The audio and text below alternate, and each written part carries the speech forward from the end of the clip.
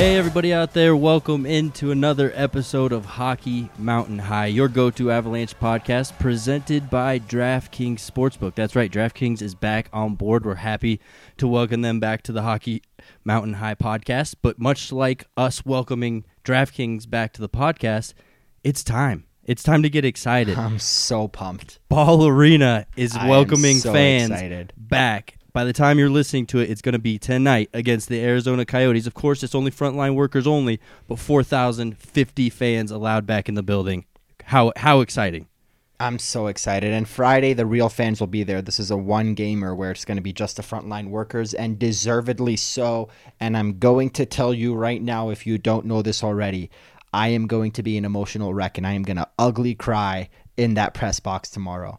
It has been 300, and I did the math. It's been tomorrow, Wednesday, will be 385 days since that game against the Rangers, which is the last time we had fans at the arena, which is the last time I was allowed in that press box. I am so excited.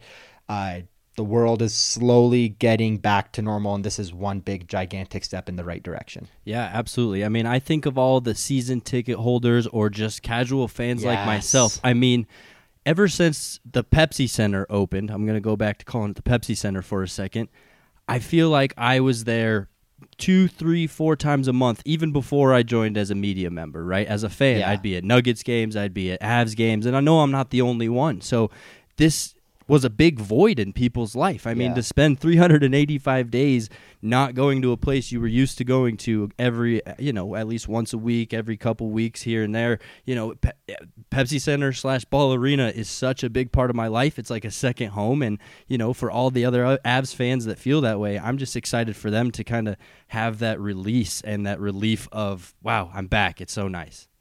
And I'm going to say this year because this wasn't really something I did a lot of last year. And let's be frank, it's not going to be something I do Wednesday or Friday either because we're still kind of living in a pandemic. But sooner or later, once we're a little bit healthier and a little bit more comfortable, I want to meet the listeners. If you are an Avalanche season ticket holder, if you go to these games, when it is a little bit easier for media to escape the press box and actually go down the elevator and go down to the mezzanine level and see the fans, let me know where you are. I would like to meet you guys. I would like to shake your hands. I am so excited. That's assuming people want to meet your goofy ass. That's assuming. I mean, I'm not asking them to come, ask me for an autograph. I want to ask you for an autograph, listeners. Like this is going to be so great. I'm like, and I have to make this clear. I made it very clear this last couple of days. I am very fortunate and very thankful to have covered these games in empty arenas during a pandemic. But I cannot stress enough how much I want that to be a once-in-a-lifetime experience. I don't want to have to do that again. Of course, it's going to be nice having 4,050 fans back. It's still not going to be the same thing, though, as a full arena, right? But I still think the energy is going to be noticeable. The non-fake crowd noise is going to be noticeable. I've got my buddy, Jesse Trujillo over at Altitude Radio Network. He works the radio side of things for both Nuggets and Avalanche. So he's right now, as we're recording this podcast, he's there working a Nuggets game. And I wanted to ask him, because they have fans there tonight for the Nuggets, correct, how the atmosphere is. Is it noticeable? And, just what changes are you seeing? And he's like, yes, it's very noticeable. The fake crowd was good, but having natural emotion is so much better. And, of course, the in-between, the commercial break stuff is back, too, to kind of make it feel like a little bit more normal of a game, too. So even though there's not going to be too big of a crowd, I feel like it's going to start to feel a little bit better for the players from their standpoint because, they're kind of over the way things have been going. And they've been over it for a while, and ever since that series in Arizona, late February, it was when I was in Detroit, where the Avalanche went to Arizona the last couple days of February. They had fans over there, and I shit you not, it was more Avalanche fans than it was Coyotes fans at those games. And Landeskog talked about it, and Rantanen and McKinnon just talked about it when somebody asked him today, hey, how does it feel to have fans back in the crowd, and are you excited? Is it going to be weird? That's the question that Dater asked today. Is it going to feel weird? And he said, hell no, of course not. No way. Like, we're excited to have it. We had fans a month ago in Arizona, and he straight up said it like that. Like, we've been waiting for this. He said, we're one of the last teams, and it's about time. Granted, one of the last teams in the U.S. Canada's not allowing fans yet. But they've been itching for this. They're excited for it. They're bummed that it took until the end of March, and it wasn't early March because, after after, actually no, starting right now, there's only 8 more home games in the regular season, and 3 of them are coming up between today and Saturday, which means once we get to this Sunday, there's only going to be 5 more home games left of the regular season, which is crazy. They're already at 20, if you think about it. That just blew my mind. Yeah. That's because they played, tomorrow's going to be game number 17 in the month of March, game 13 at Ball Arena. Wow. Think about that. Yeah. Yeah. That's crazy. Kind of nuts. Along with that, though, let's get a little bit into McKinnon's comments today during his, I guess it's kind of an off day. It was a practice day, but they had Nathan McKinnon speak, which is kind of a rarity now that they get to pick with the Zoom things. And it kind of seemed like he's sensing some COVID fatigue, not only with playing this in front of no crowd, but also just playing the same teams over and over. Yeah, Nathan was asked today about if he was asked today if he likes the series part of the schedule. So that means, going out to Vegas and playing the Golden Knights twice, the Ducks coming here, playing them twice. Granted, obviously yesterday was a one-gamer, was a makeup. They asked him what he thinks about that, and I think he took the question the wrong way because he's like, I'm sick of playing the same teams over and over again. I'm sick of seeing the same teams. I'm sick of the lack of travel. I'm sick of A, B, C, and D. I just want my regular schedule back. I'm excited to go back to the regular schedule. What I don't think McKinnon realizes is the NHL likely is going to heavily consider having those series back. So yes, the Avalanche will go back to playing all 30 teams, but when they go to Vancouver, they're going to play them 1-2 games rather than playing them once in October and flying back in December for some reason. It's going to save them a lot of air miles. It'll keep them off the airplane as much, but you'll still get to see all 30 teams, and it'll still be the same setup. What is it, 5 or 6 games against your division, 3 or 4 against the other teams in the West, and then twice against the teams in the other conference. So that will likely still happen. It'll just be a bit different, but the COVID fatigue is real, man, and that's what it is. Right now, McKinnon is not interested in answering questions about what do you like from this season that you want to take to next season, which is ultimately what he was asked about the series. They don't want to talk about what they like from this, like the bubble. We just want it to be over. I'm sure if he could redo the question and kind of listen to the actual question that was asked, I'm sure he would say, yeah, I do like the two-game series because it's a much needed break for players, right? Like you're saying, it's a lot less exhausting just getting to go crash at a hotel room rather than fly all the way home. But it just felt like he had something he wanted to get off his chest there, right? I mean, sometimes that happens. Somebody asks you a question about A, but B has been bothering you so much that you focus on B. So I just feel like this is something that's been getting to him. We saw Emily Kaplan. I don't know if you got the chance to see it, but she wrote an article about an anonymous player and how he's suddenly experiencing a heightened volume of mental health issues and anxiety, and he's almost doubled his use of CBD that he uses for his anxiety. So obviously Nathan McKinnon is not the only one. The players are just going through a lot this year. They're going through a lot. Yeah, and this is a lot of people, and they're ready for it to be over, but similar to what I just said about being thankful to cover the games, they're thankful they're playing. But they also know that they want that to be a once-in-a-lifetime experience. Everything they're going through this year, they are very happy and fortunate to be able to do it and get paid to do it, but they don't want to have to do it again. They want this to be a once-in-a-lifetime experience, and understandably so. We're getting there, man, and the coolest thing is, my favorite part is, whatever people's opinions are about vaccines and COVID, I don't care. We're not even going to get into that. But the reality is the state of Colorado, starting Friday, and I have my appointment for Thursday for my first shot, but starting Friday, they're going to be allowing vaccines for anybody ages 16 and older. This state is going to reach whatever the number is for herd immunity, 70% vaccinations or whatever, pretty damn quick if this rollout continues to be as smooth as it has been, especially with how many people starting Friday. It's going to be an overwhelming amount of people trying to get appointments. The reality is, whether you care about that or not, that is what's going to lead to more than 4,000 fans at Ball Arena. That is what Jared Bednar said today when we asked him, what do you think about the fans returning? He said, it's great. I hope in the near future, and I hope very soon, we can get back to full capacity if it's possible. The NFL already said that. I mean, it's Roger Goodell, and he doesn't give a crap and doesn't give a rat's ass about anything but money signs. But he's already said in the fall, we're expecting to have our stadiums at full capacity. So we shall see. I don't know if it's going to happen this year. It likely won't happen in Canada for sure, but the Avalanche are in the U.S., and as much as I love Canada, I live here right now. And if the reality is Ball Arena can have more than 4,000 and up to 18,000 fans in the near future, let's do it. But let's do it obviously safely, and let's get there as soon as we can. Yeah, that being said, and obviously everything is progressing and moving forward, Yep. Is there any chance, do you think there's any way that there's a step back taken and suddenly some fans start to get taken out of the building little by little, if not entirely? I don't think so. And the reason why I say that is because other teams have been allowing fans as early as what? Early February? Late January? I think some even started the season with it. Yeah, and yeah, you're right. Yeah, and I'm trying to remember which teams exactly, but Dallas, Dallas Florida. was one. Yep, Florida was another one.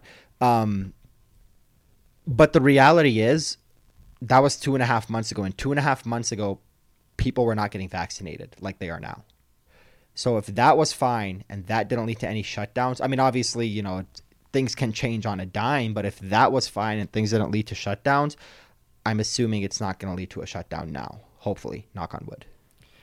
And then just to kind of wrap up the Avs back in the building combo here, what are you looking forward to the most that a crowd brings to a game? I mean, what did you miss, and what, in your mind, are you most excited to see, hear, feel from the crowd? The instant reaction of a goal. Simple as that. A natural one, right? Yeah. A natural one. Because right now what happens is, and a good example is JT Compher's goal yesterday. Did you watch the game yesterday? Yes. Did you see the JT Compher goal? Yeah. What a beauty. Do you remember that shift? Well, yeah. No, I mean, the shift doesn't really ring a bell, but the goal, he took a little page out of Mikko Rantanen's book. So what happened with the shift, Compher had a chance, saved, another shot, saves. It was like 6, 7, 8 shots maybe, or some crazy number like that. I could be over exaggerating. And it was save. And then Compher scored, and you can hear the audible of all the players shouting, yeah, because they were so excited that they finally beat the corpse of Ryan Miller after 6 or 7 shots. But the funny thing is, the goal horn is never as immediate anymore. Because what used to happen is there was this transition of like the puck goes in, the crowd jumps, and then the goal horn just transitions into that. And now it's kind of like the puck goes in, and I have to look and be like it takes a second for my brain to process, like, that was a goal. And then I see Compher's hands go up, and then 1 Mississippi, 2 Mississippi, boom, you hear the fake crowd noise, you hear the goal horn and all that. It's not natural. I'm excited for the natural jump of the puck goes in and the instant cheer. And in 4,000 people, you better damn believe. So 22% capacity, you better believe every person in there is going to be the equivalent of 4.5 people with how loud they're going to be to make it sound like 100% capacity. Yeah, absolutely. I'm with that. I mean, just the non-delay, right? Even when they are close to hitting the net or it's a close goal and you have the oh from the crowd, it's just so unnatural with the fake crowd noise. But one thing I really miss from crowds sitting up in the press box, right? You got kind of the drunkards around you and the people who sit up in the nosebleeds, and every once in a while you just hear one of them say something hilarious, right? And that's kind of what I miss, is just having that energy, that vibe, especially on a Friday night. You got people a little extra liquored up, and there's just such a good energy around the building, and that's what's lacked, and I think that's what the players miss most, right? Is that extra little spark to when the game's tied 0-0 at the end of towards the end of the second period, maybe there's a little something that pushes them over the edge. So that's what I really miss. Yeah, and we're not going to get this year, obviously, because he's not here anymore, but nothing was better where every time a fan is making an ass of himself, or even it's to a point where he's doing something stupid or she's doing something stupid and a security guard or an usher is involved, you see Ryan Clark hovered over the thing with his phone recording it like this with this big smile on his face, with like right up in the people's grill so that he could post it on Twitter later with a smirk on his face. It used to be the funniest thing. But it's gonna feel more natural, and that's the part I'm excited for the most. Just the entire experience is gonna feel more natural. God bless the ice crew, the guys and the girls that shovel the snow. Every single time the crowd noise kind of goes out of whack, which it does. Sometimes it buffers, it lags, it cuts off. You look down in that corner of the rink where they're sitting by the Zamboni doors, and you just hear, these 17 kids just trying to cheer as loud as they can to make up for the fact that this thing is not working. It's funny, but it's the world we've lived in the last little while. Yep, I'm fired up. I'm sure all the fans are fired up, those who get to go. So why don't we talk about the team a little bit? We got 15 minutes in on the Avs coming back to the building, or Avs fans. Let's get into the Avs. I mean, this team is just looking so strong right now. They look like the team we've expected, like the team we've wanted, like the team. I mean, they are, even in the games they're losing, they're still walking away with a point lately. So this is exactly what I expected in the first half of the season. We talked about it a little bit in the podcast, so I don't want to get into just pumping their tires. Oh, yeah, they look great. They look like the team we were expecting. Let's dive a little deeper and what's looking great from this team. I mean, what specifically, right? They're relentless. When they have the puck, they're relentless. They're relentless on the forecheck when they lose the puck. When they don't have the puck, they're relentless on the back check. They're relentless on getting the puck. As soon as they get the puck, it's up right away. It's north-south hockey. Dude, this is the best. Any team. I've watched a lot of teams, and I watched the Red Wings in their prime, and the Red Wings were damn good because Pavel Datsyuk and Henrik Zetterberg were magicians. This is the most dominant form of hockey I have watched in a very long time, if not ever. Well, and they figured out how to create dangerous chances, and I think you can off really of anything.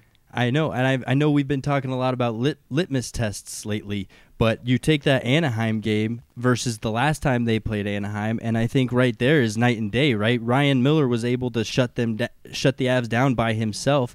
Well, last night he wasn't able to do that. He had a phenomenal game, don't get me wrong. He held the Avs back, and without him in there, it could have easily been 16-0. But I just think there's such a difference in the way, like you said, they were so pumped to finally beat Ryan Miller on that 6-7 shot series that, you know, they're figuring that kind of stuff out. They're not letting a Ryan Miller pad stack on them and make these ridiculous saves. Yeah, and the last time they played the Ducks, it was kind of the turning point of the season. It was when, or maybe it was a couple games before that, but that was the game where Hunter Miska let in those 4 goals in the first, and the Avalanche said, all right, we're just going to score 6 in the last 40 minutes and put up 8 on you. But they did lose to the Ducks before that. I mean, right now, nobody can beat the Avalanche but Troy Terry.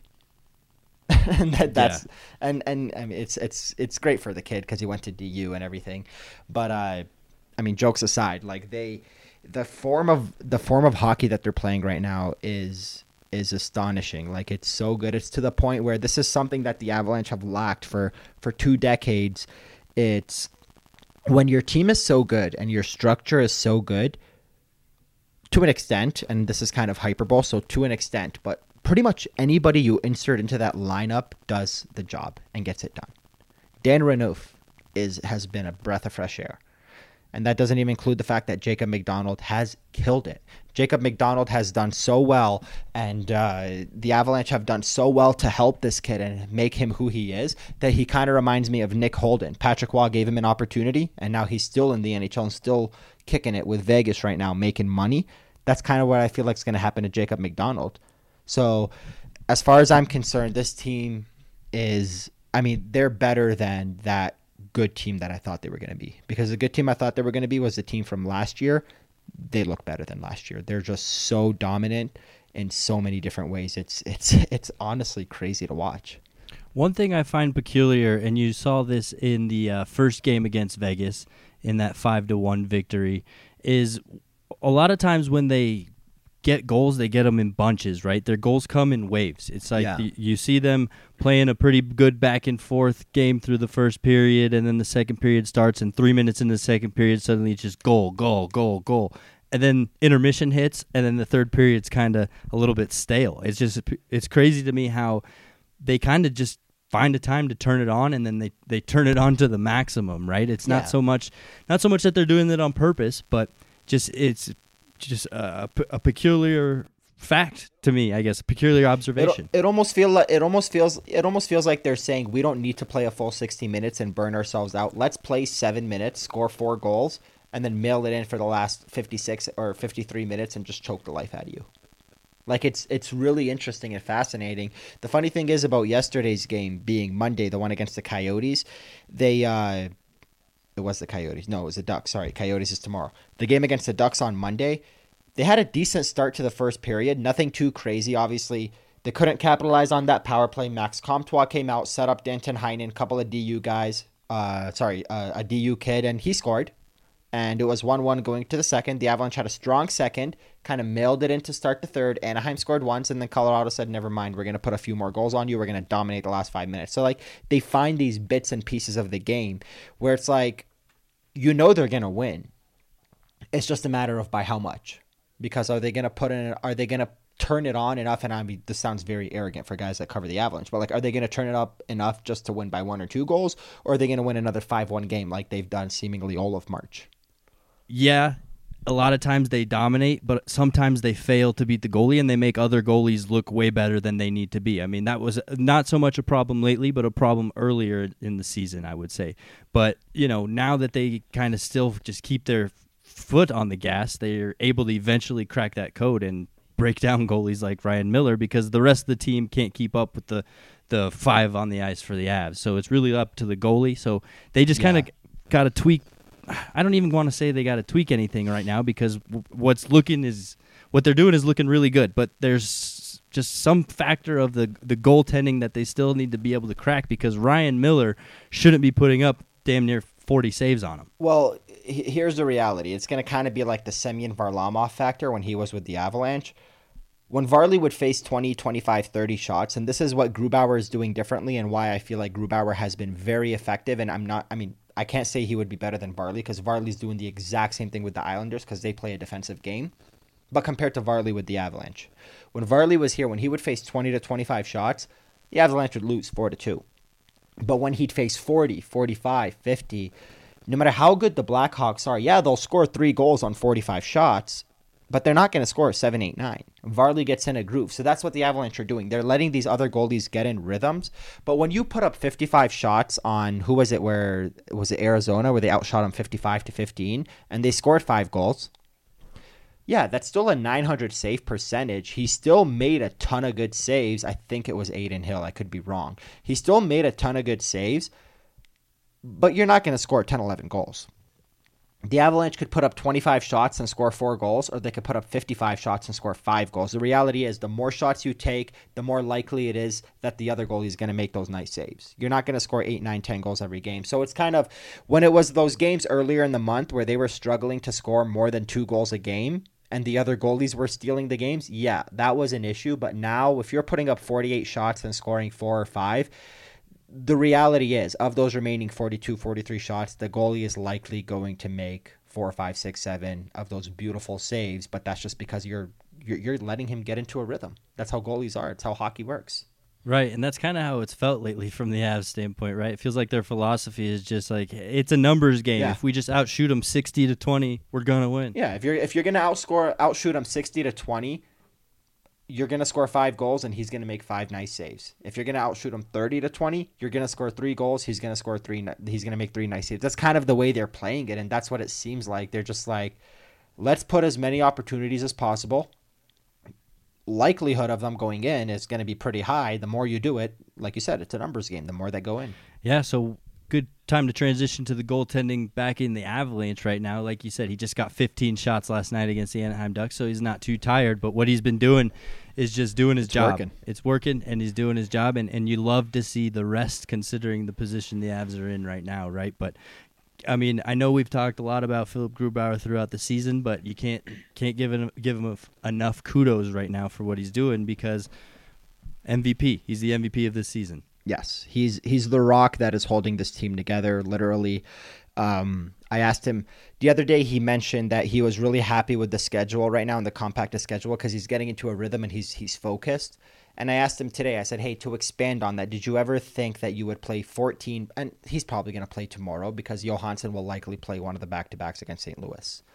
Did you ever think that you would play 14, maybe even 15 games in one calendar month? He said no, but he said, just like I said the other day, I'm feeling good. I'm feeling fine. I'm in the groove. I'm in the rhythm. I'm not tired. I'm not fatigued. And obviously it helps that he's facing 15 to 25 shots per game, but he's doing the right things and he's making the saves. I think Bednar is very much comfortable with riding him, except for back-to-backs, which we haven't seen Grubauer play today, back-to-back nights. But every other night, by all means, play 6 games in 12 nights. Just don't do a back-to-back. I also think there's something to be said for having that extra taxi squad goalie around all the time, right?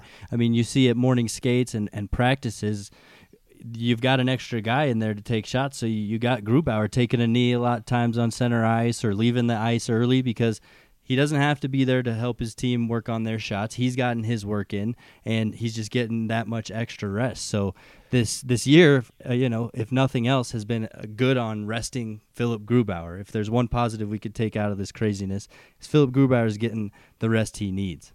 Yeah, and it's kind of funny because like now when morning skate starts, it's like 10:30 morning skate starts, 10:31. Philip Grubauer, first goalie off the ice, your starter. Like it's instant. Like you said, it's because Adam Werner is there, and before that, Hunter Misko was there.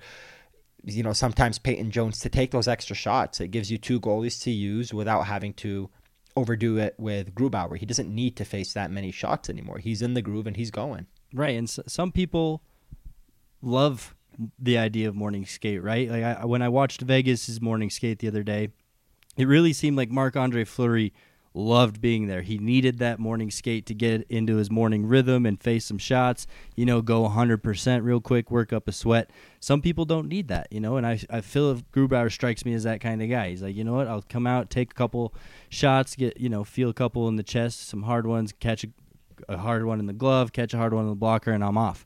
And, everybody's different, so I guess that's just something to take into consideration moving forward, right? I mean, if this is what works for him a lot better, then why not? Who are we to say otherwise? Exactly. Yeah. Why not keep if it works for him, it works. Yeah. If it works for him, it works for him. And let's face it, the playoffs are going to be the same thing that they were last year. They are going to be a grind, and when the playoffs come, there will be back-to-backs, and you will need Grubauer to play back-to-back because you're not going to turn to your backup, especially when you have a goalie like Gruby playing the way he has.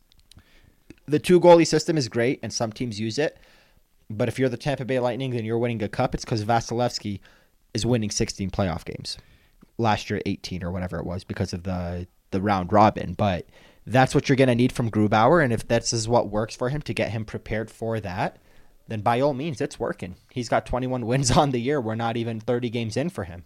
Yeah, and I'm sure nothing's coming to my mind, but there's got to be other things that this COVID season has produced that is probably going to stick around. I guess that 2-game series is one of them. There's got to be other ones. We got to try to point those out some more. Another thing that is making this team just look so strong right now is the simple play of Mikko Rantanen. I mean, he's suddenly caught the attention of the national hockey media, and now the conversation around Mikko Rantanen is the Rocket Richard Trophy. Now, what do you see that coming down to, and how do you like his odds to win that? Just got to hope Ovechkin doesn't score 10 goals in 10 games like he, randomly decides on a whim he's going to do. It's kind of like the Avalanche deciding, I want to put up 20 shots in 5 minutes. Ovi's like, I'm going to score 20 goals this week. Like, I'm going to win this thing again. The cool thing about Rantanen, and as we know, Rantanen is a stud of a player. This isn't something new. Last year, he was a little bit off, and by a little bit off, I mean not a point-per-game player in the regular season. But he turned it on in the bubble in Edmonton. But in 2019, was it? 2019, Rantanen was leading the NHL at the halfway mark. At the All-Star break, he had like 40-something games and 60-something points. He ended up with only 87. There was some slow endings to his season. The year before that was 2018. That was the year him and McKinnon both broke out. So we've seen Rantanen score 30 goals. We've seen Rantanen put up points. What we have not seen is what Rantanen is doing right now, playing at a 48-goal pace in an 82-game season. Scoring 12 goals in the month of March, which is the most, one more than Ovechkin. Breaking Avalanche records for most goals in a month. Pretty much seemingly scoring every single game, it seems like. So we've not seen this part of his game, but hey, this is the year where Nathan McKinnon kind of has been a little bit snake bit and has racked up the assists. So who's going to score the goals? It's been him. It's been Landeskog. They've both got more goals than Nate, and Mikko's already at 20. He's only one of 3 players at 20 goals already on the season. The other 2 are Austin Matthews and Connor McDavid. That's pretty damn good company to be in. A few weeks back when we were talking about how he was simplifying things, right? And he was just slapping at the puck and they were going in for him. Well, he's past that point. And now what you're seeing is an elevated hockey IQ out of him. I mean, I think there's a time, and any hockey player can relate to this, where you're playing often that, you're feeling your skills come a lot naturally to you. You're watching a lot of hockey, so your creativity has spiked, and I think that's what we're seeing with him. I mean, that first goal last night against Anaheim, where he taps it around the defender, then comes and scoops it over Ryan Miller. I mean, that was finesse, but also high hockey IQ of knowing his surroundings and knowing what he had to do. Those goals that he put off Ryan Miller's back from behind the goal line, and he same said, thing there. I did it on purpose. Exactly. That's creativity. That's awareness. That's hockey IQ that just comes with him playing well, and get into a groove that suddenly, naturally, the game just elevates itself. And I've been there before as a hockey player, like, how am I playing this well? I have no idea, but it's just coming to me, and it's not something you can control, but he's just on point right now. On point. A good player can score a beautiful goal. A great player can score a beautiful goal, an ugly goal, a goal behind the net, a goal in the crease, a goal from the circles, a goal from the blue line. That's what he's doing. The good player that I just listed, an example of that is Andrei Burakovsky. He's a damn good player. But every time Burakovsky scores, it is a nice goal. It is a nice shot. It's not usually the in the crease, Brandon Saad, Nazem Kadri type of goal. It's a nice goal. What Mikko is doing this year, he's still scoring his nice goals, but he's scoring those gritty goals. He's working hard for them. He's doing them behind the net, in the crease. He has that awareness, like you said, that high hockey IQ to just get the puck in the net by all means necessary. But he's also believing in his reactions, right? He's trusting his instincts, where I think with Andrei Burakovsky, I think he's a little bit more of a mental case. I heard just the other day Jared Bednar yelling at him that he was hesitating too much while they were working on PP2 because he's spinning his tires too much. He's spinning his wheels in his head, right? Where Mikko Rantanen, he's trusting himself. He's trusting his awareness and his hockey IQ that he's just going with instinct, and it's working for him because he knows what's going on. He's just elevated his game and elevated the mental side of it for him lately. And that's why he has 12 goals in the month of March. That's why he's got 20 on the season. And that's why Nathan MacKinnon has as many assists as he has, because now you have a case where Nate is dishing them out, Mikko's finishing the goals. And that duo just makes it work one way or another. And as long as you have one of them scoring, it's great.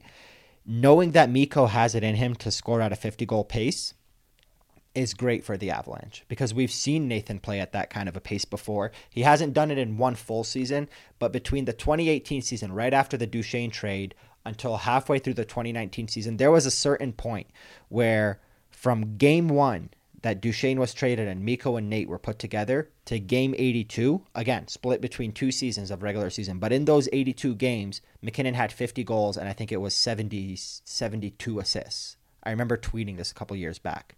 So he has scored 50 goals in an 82 game block before. Mikko's never done it.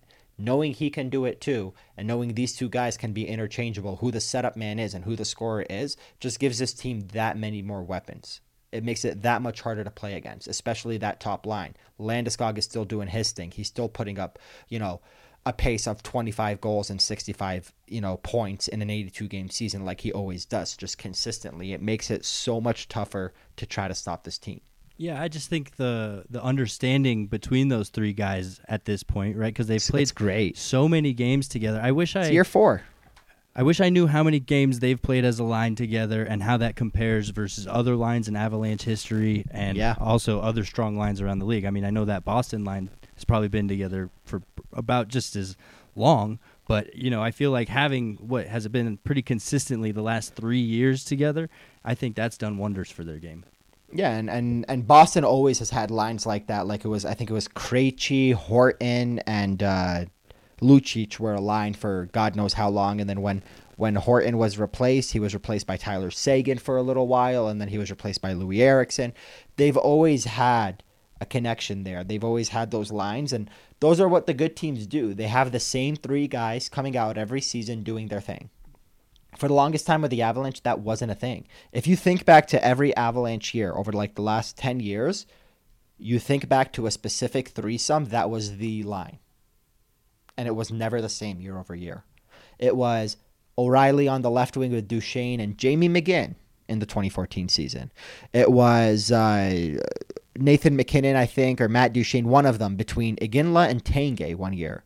It was during the playoffs in 2014. It was Stasny between McKinnon and Landeskog.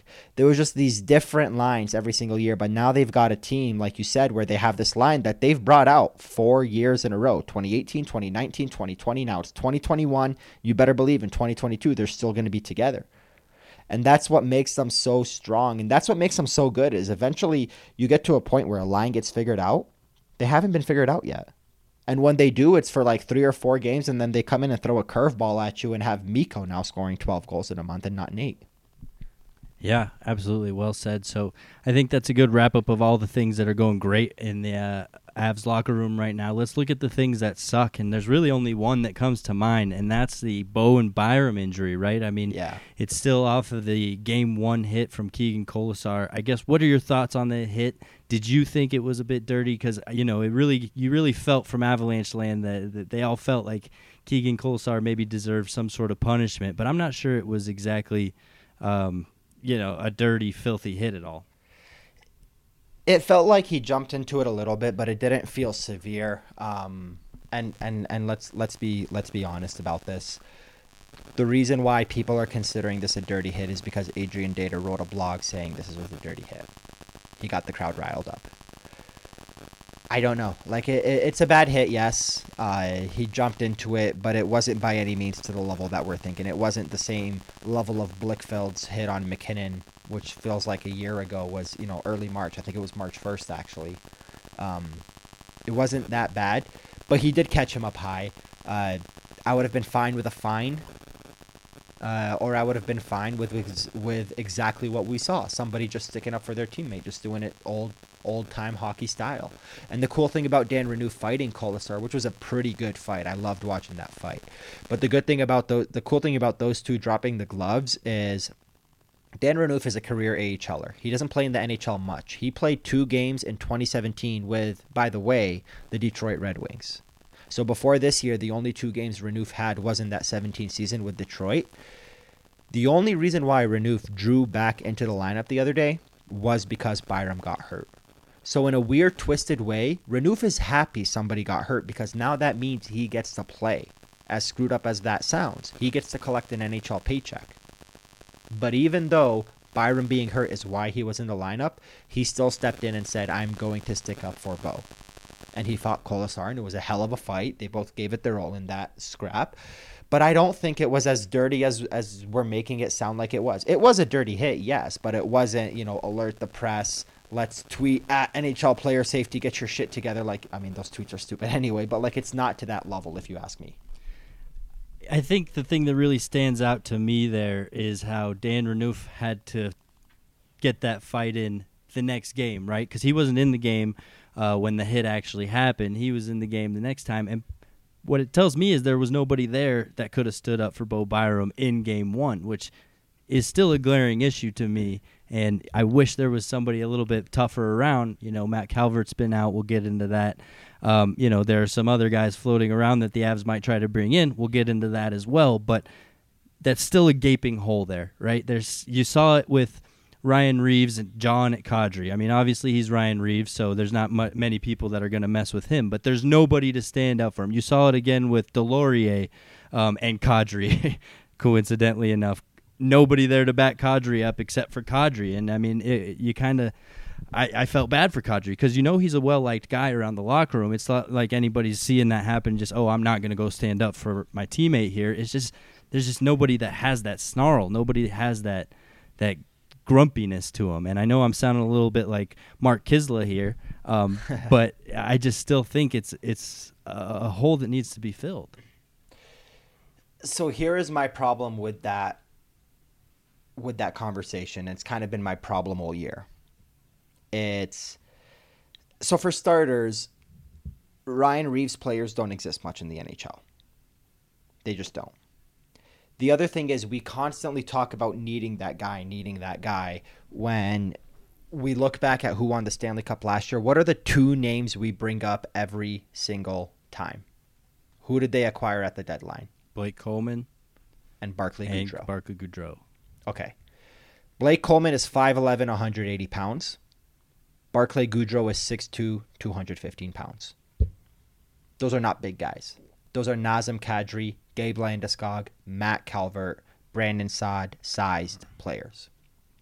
Hell, if Eric Johnson comes back, granted he does have a concussion history, and he's probably not going to come back, but if he comes back, a 6'6" strong guy like that, not many people have that. What the Avalanche do have is exactly what most teams have. Ryan Reeves aside, I mean, look at Tom Wilson. Look at Brad Marchand. These guys are not big. So this idea of we need this big physical force, no, you don't. You need players that play with snarl and aggression.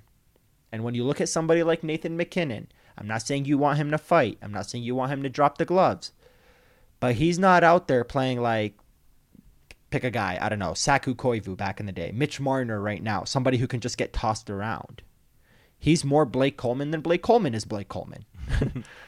So I never understand this idea of like they need bigger bodies. They don't need bigger bodies. They just need guys to step up for themselves. And right now, guys are doing that, and they will in the playoffs too. Gabe Landeskog is Gabe Landeskog. He's just not going to do it for 56 games in the regular season. Why would you do that? He's going to turn it on in the playoffs. Matt Calvert, assuming he's in the lineup, will turn it on. Logan O'Connor's a little spark plug. Pierre-Edouard Bellemare, as we saw yesterday against Ryan friggin' Getzlaf, who is a monster, is not afraid to dish it out. Nazem Kadri, Brandon Saad, this is what made him so good with the Blackhawks for so many years. These are players that can play that role. I don't understand this thing where we have to go get some guy who's 9 feet tall to wear skates and trip over himself. The team that won the Stanley Cup last year did it by acquiring a guy that was 5'11" and another guy that was 6'2", that are no bigger than you and me, to play the role that we're talking about, which is literally what Calvert, Kadri, Saad, Landeskog, MacKinnon, Bellemare, it's the same role these guys play. No, don't get me wrong. I mean, I'm not saying they need to bring in somebody with size and they're desperate for it. What I'm more saying is they need to bring in somebody who's not going to give a shit, right? I think where you saw Delorier just grab Nazem Kadri by the collar like he was a bad dog, right, and just kind of dragged him around the ice. And Kadri's just sitting there not really doing anything. A, he doesn't want a dumb penalty, right? And B, he doesn't want to get his ass kicked for no reason at the end of a beat-down blowout win. So I just wish there was somebody in there with that Renouf attitude that had a little bit more strength to him, a little bit more meatiness, I guess. If that was Ryan Getzlaf that was drawing at Nazem Kadri instead of Nicolas Delorier, do you think Kadri would have dropped the gloves? No. I think he would have. Why? Because why the hell would he drop the gloves with Nicolas Delorier? He's a 30-year-old dude that plays 5 minutes a game. I mean, I just... That's the reality. There is no reason to drop the gloves. It's not that Kadri is scared of Delorier.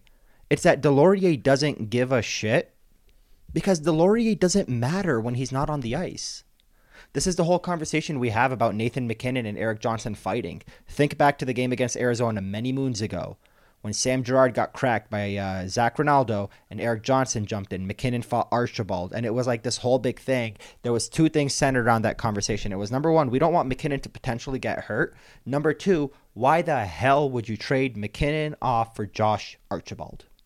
So that's the reality.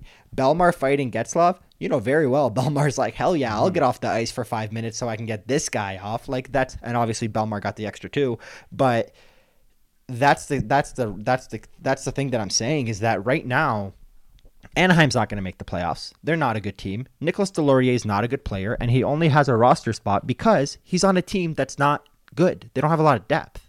But when the Avalanche have depth and they're playing in the playoffs against another team that has depth, when somebody like, I don't know, pick somebody on Minnesota, Jordan Greenway, who plays a big role in Minnesota, when Jordan Greenway is going around trying to start something, you know what? Maybe you'll see Landeskog drop the gloves with him because it's not just some random dude who's not going to affect the game.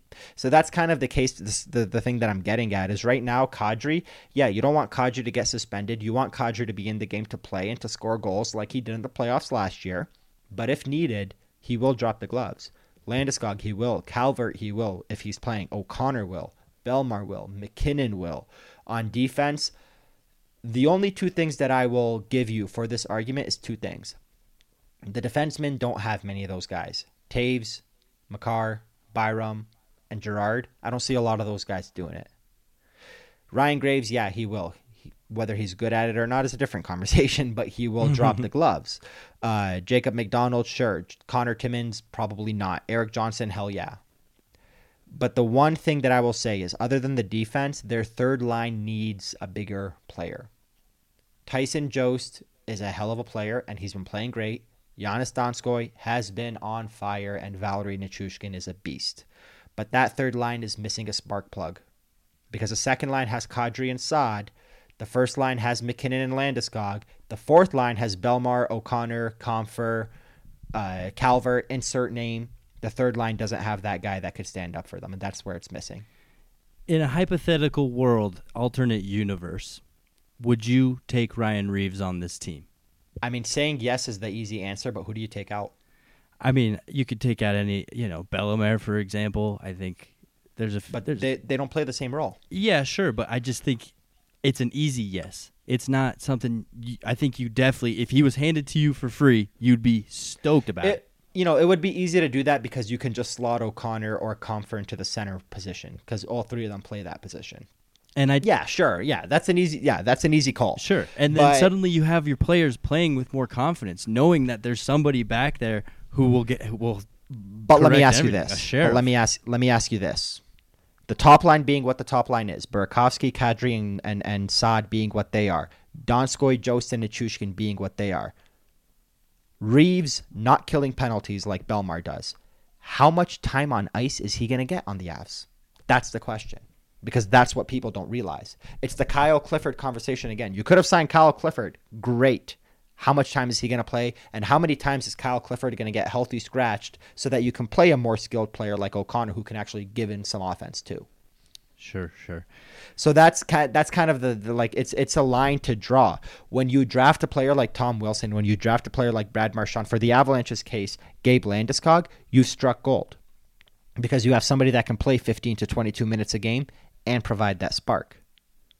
When you bring in a Blake Coleman, when you have Yanni Gord, Barclay Goudreau, and especially when you have all three of them on a line together, all three of them can score. All three of them can kill penalties. You can use them on the power play if necessary. They will provide offense, but they will also be your spark plugs.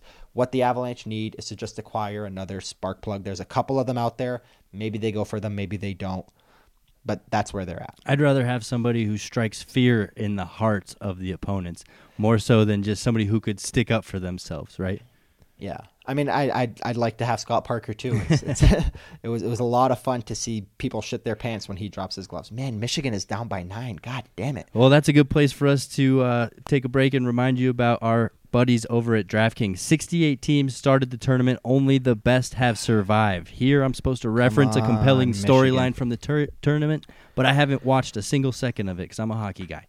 Michigan is down by 9 to UCLA with 17 minutes to go in the second half. Come on, Michigan. Amateur sports. DraftKings Sportsbook, America's top-rated sportsbook app, is putting new customers in the center of the action. Bet $1 on any tournament game, and if your team wins, you win $100. It's that simple.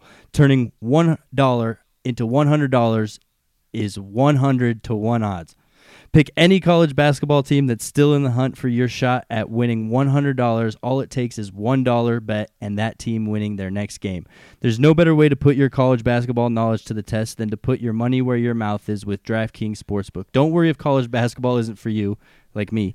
DraftKings Sportsbook offers daily odds boosts on pro basketball, hockey, golf, and so much more. DraftKings is safe, secure, and reliable, so you can deposit and withdraw your funds at your convenience. And that's true. They always have awesome odds boosts. Always, Ryan Bolding of the Hockey Show, he loves to take that Connor McDavid will score and the Oilers win. Well, the Oilers don't usually win, or Connor McDavid doesn't usually score on the same night, so he's usually left lost. But it's a great, fun prop bet to kind of throw on, $5-10. Doesn't have to be crazy, but download the top-rated DraftKings Sportsbook app now and use promo code MHS when you sign up to turn $1 into $100 if the college basketball team of your choosing pulls off the win. Come on, that's Michigan. Code MHS to turn $1 into $100 for a limited time only at DraftKings Sportsbook. I haven't done this in a while, but here we go. Must be 21 or older, Colorado only, new customers only, restrictions apply. See DraftKings.com/sportsbook for details. Gambling problem, call 1-800-522-4700.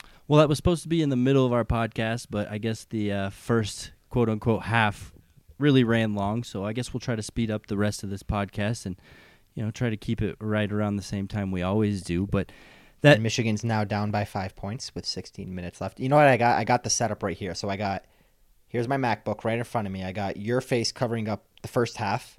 And then on the second half, on the top, I have my GarageBand open, looking at my waves as I record. And then the bottom half, I have the Michigan game right there. And I'm just watching all of you at once. I've got my iPad right next to the camera, or right next to the computer where I watch NHL Network. So that's just who I am. I'm sorry, I'm just not a college basketball guy. Sorry, DraftKings. I sure am a DraftKings guy. I love DraftKings, and I'm on it all the time. Losing my money.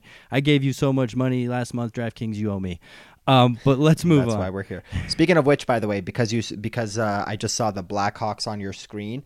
So the Blackhawks beat the Hurricanes in regulation. The Blue Jackets beat the Lightning in regulation. The Rangers beat the Capitals in regulation. Not that the President's Trophy matters, but those are 3 of the teams that the Avalanche are fighting with. So it's great to pretty much see that first place through 8th place right now in the NHL is separated by 2 points, 50-48, and all the teams in there have played between 33 and 36 games. So the Avalanche are right in there. Washington, Carolina, and who was the third team? Tampa Bay, all losing in regulation. Those are 3 of the teams above the Avalanche in the standings right now, out of the 5. The other one being Florida, they kind of took a shit on Detroit, so they won.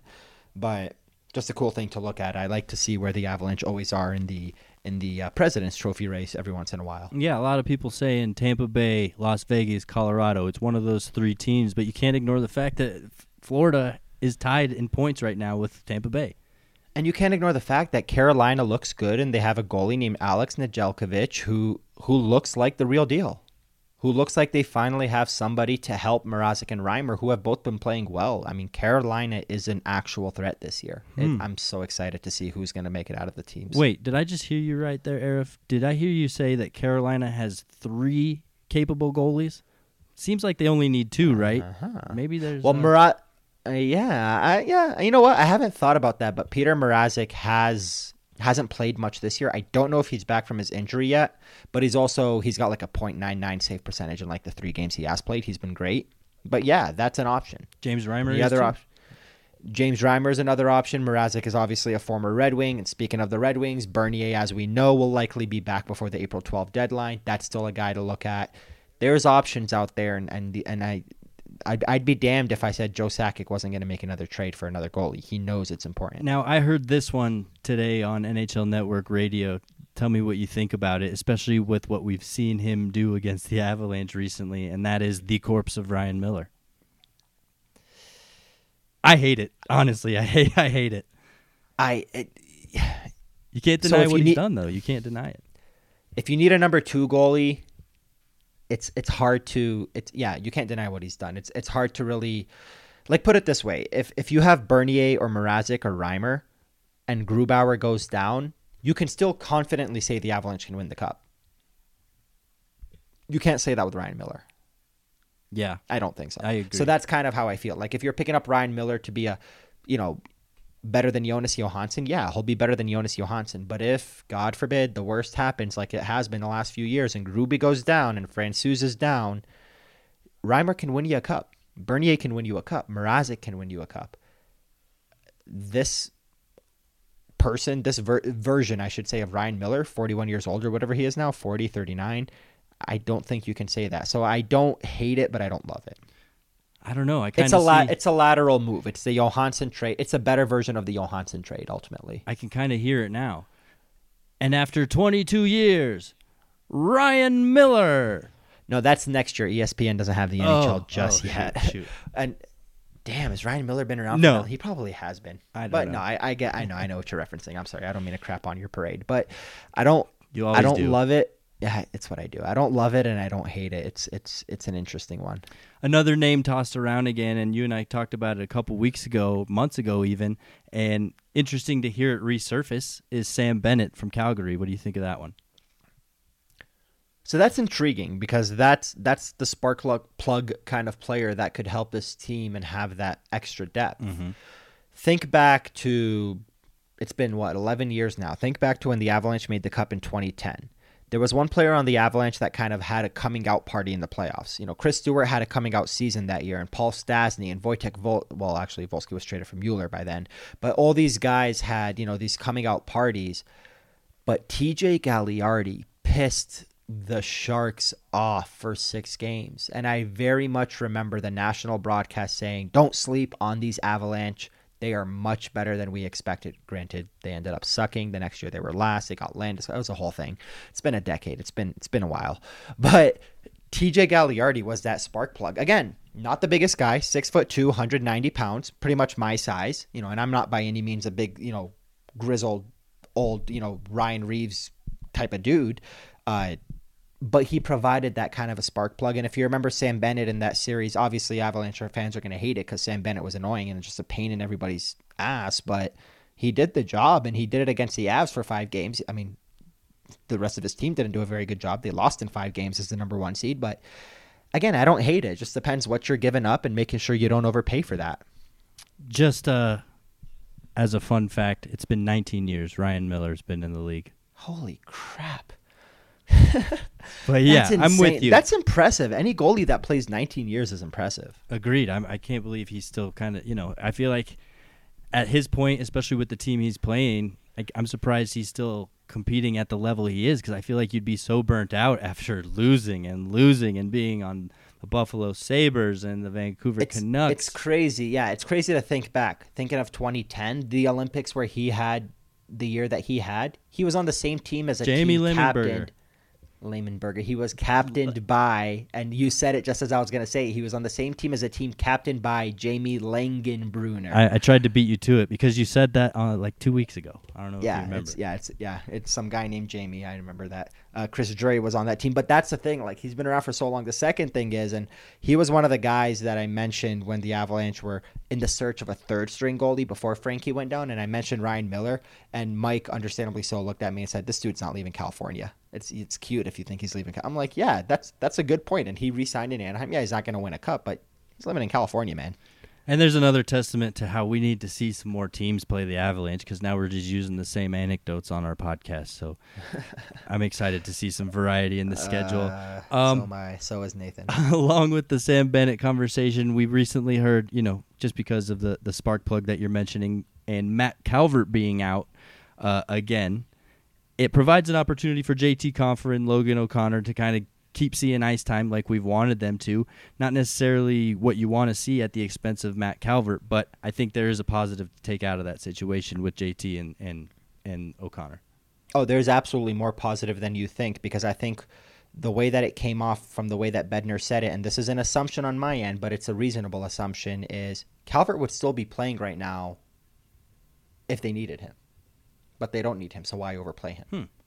He hasn't been playing that well. He doesn't have any goals this year. He's kind of been snake bit. Poor guy, man. He came back from his concussion issues and all that. He's got that tinted visor, and he's just been snake bit this year after the year he had last year especially.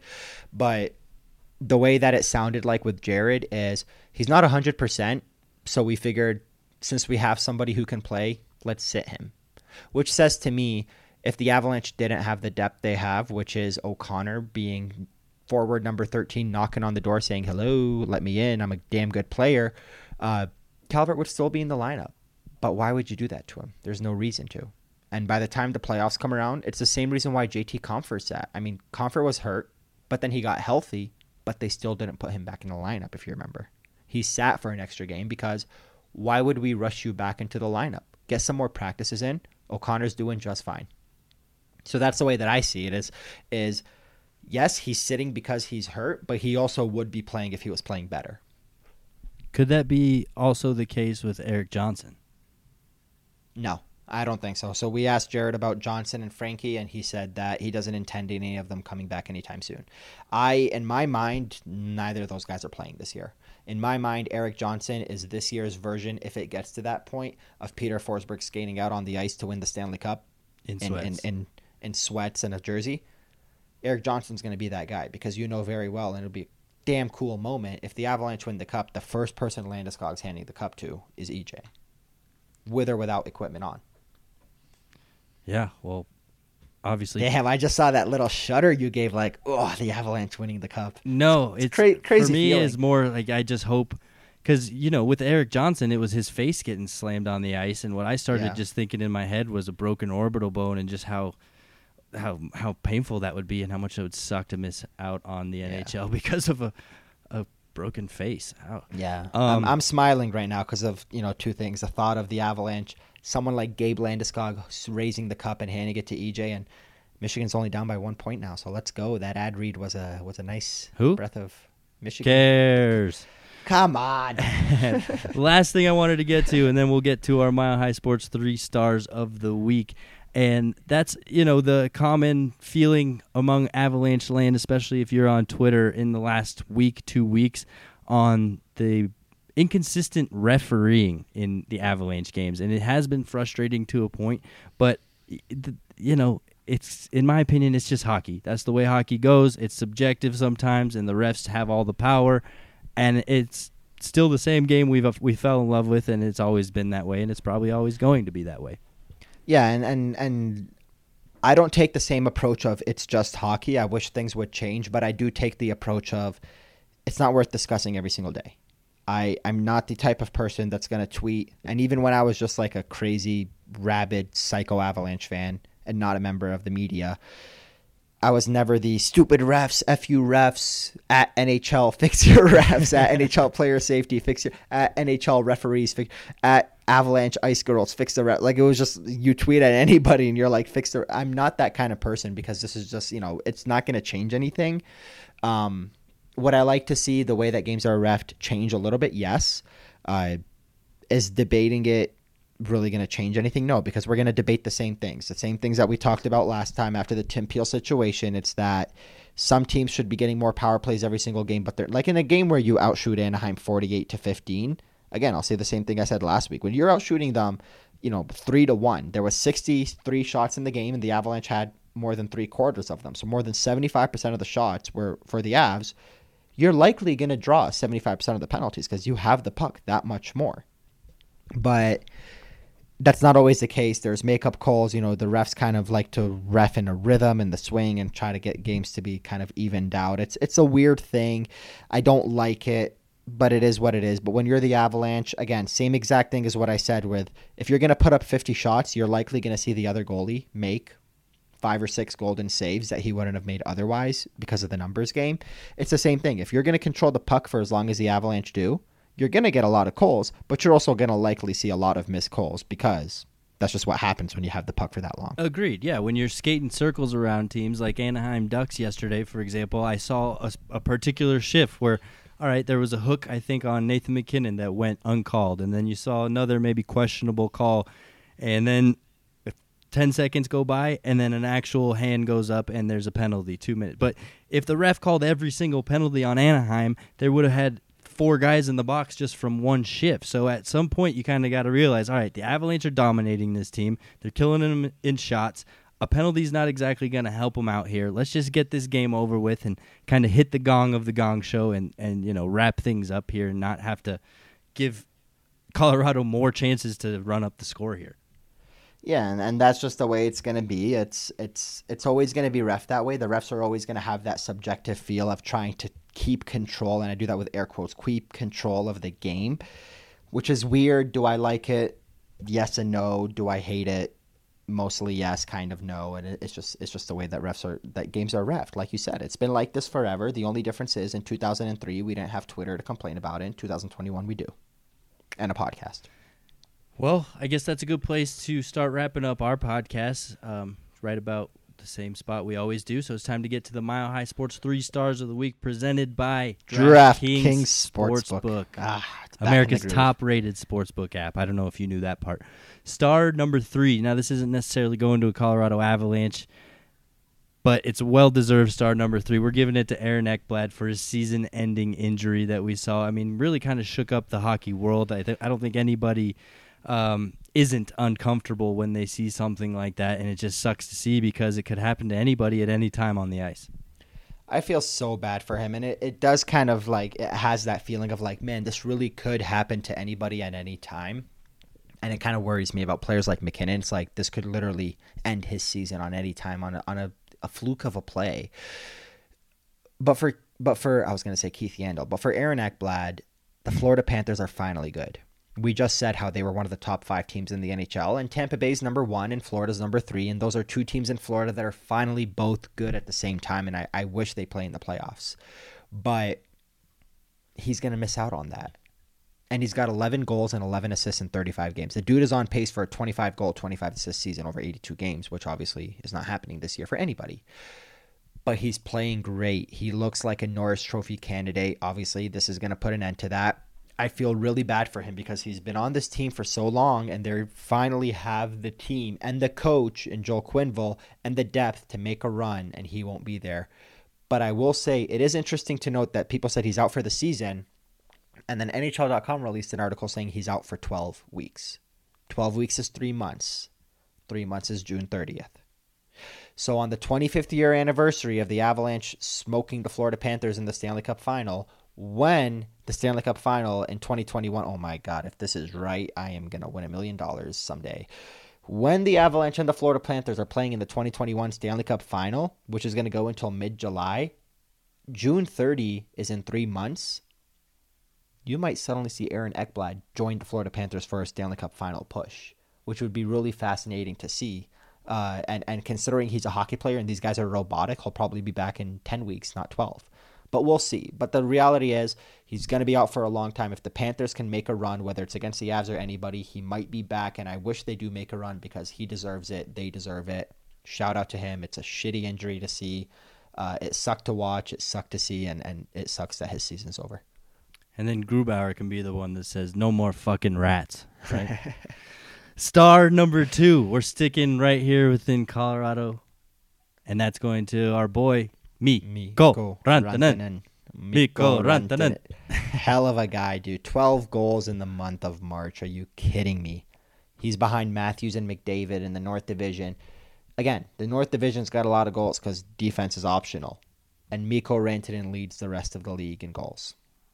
I really loved your point of he's not just scoring one type of goal. He's scoring all sorts of goals. He's scoring pretty goals. He's scoring ugly goals. He's scoring quote-unquote fluky goals, so he's just bringing a bunch of different cards to the table. I can't get over, again, how quickly he said I did it on purpose when he was asked, you've just scored your last 2 goals by banking it off of the goalie's back behind the net. He said, yeah, I did it on purpose. Well, and while JT Compher wasn't behind the net, it was kind of the same principle, right? Yeah. And you saw the Avalanche kind of try to attack that. It looks like they really found a weakness in Ryan Miller when he's sliding down in his butterfly. You could just bank it off of him and hope it goes in, and it usually does. So I think they found something there. But that brings us to star number 1, circling back to the beginning of the podcast. We're giving this to the frontline workers just because we're so excited to see them at the game tomorrow. They're kicking off the attendance again in the Ball Arena, and obviously they've been the world's MVP in the last 12-13 months.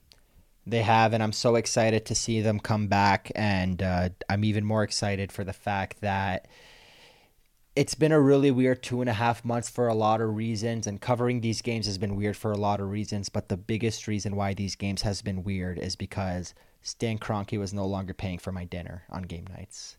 And now, because of the work of the frontline workers for the last 13 months, because they are returning to the rink tomorrow, and the press and the media is getting kicked back up to the press box, the Avalanche announced today in an email to the media that they will once again be serving dinner. Thank you, frontline workers. I'm excited for dinner.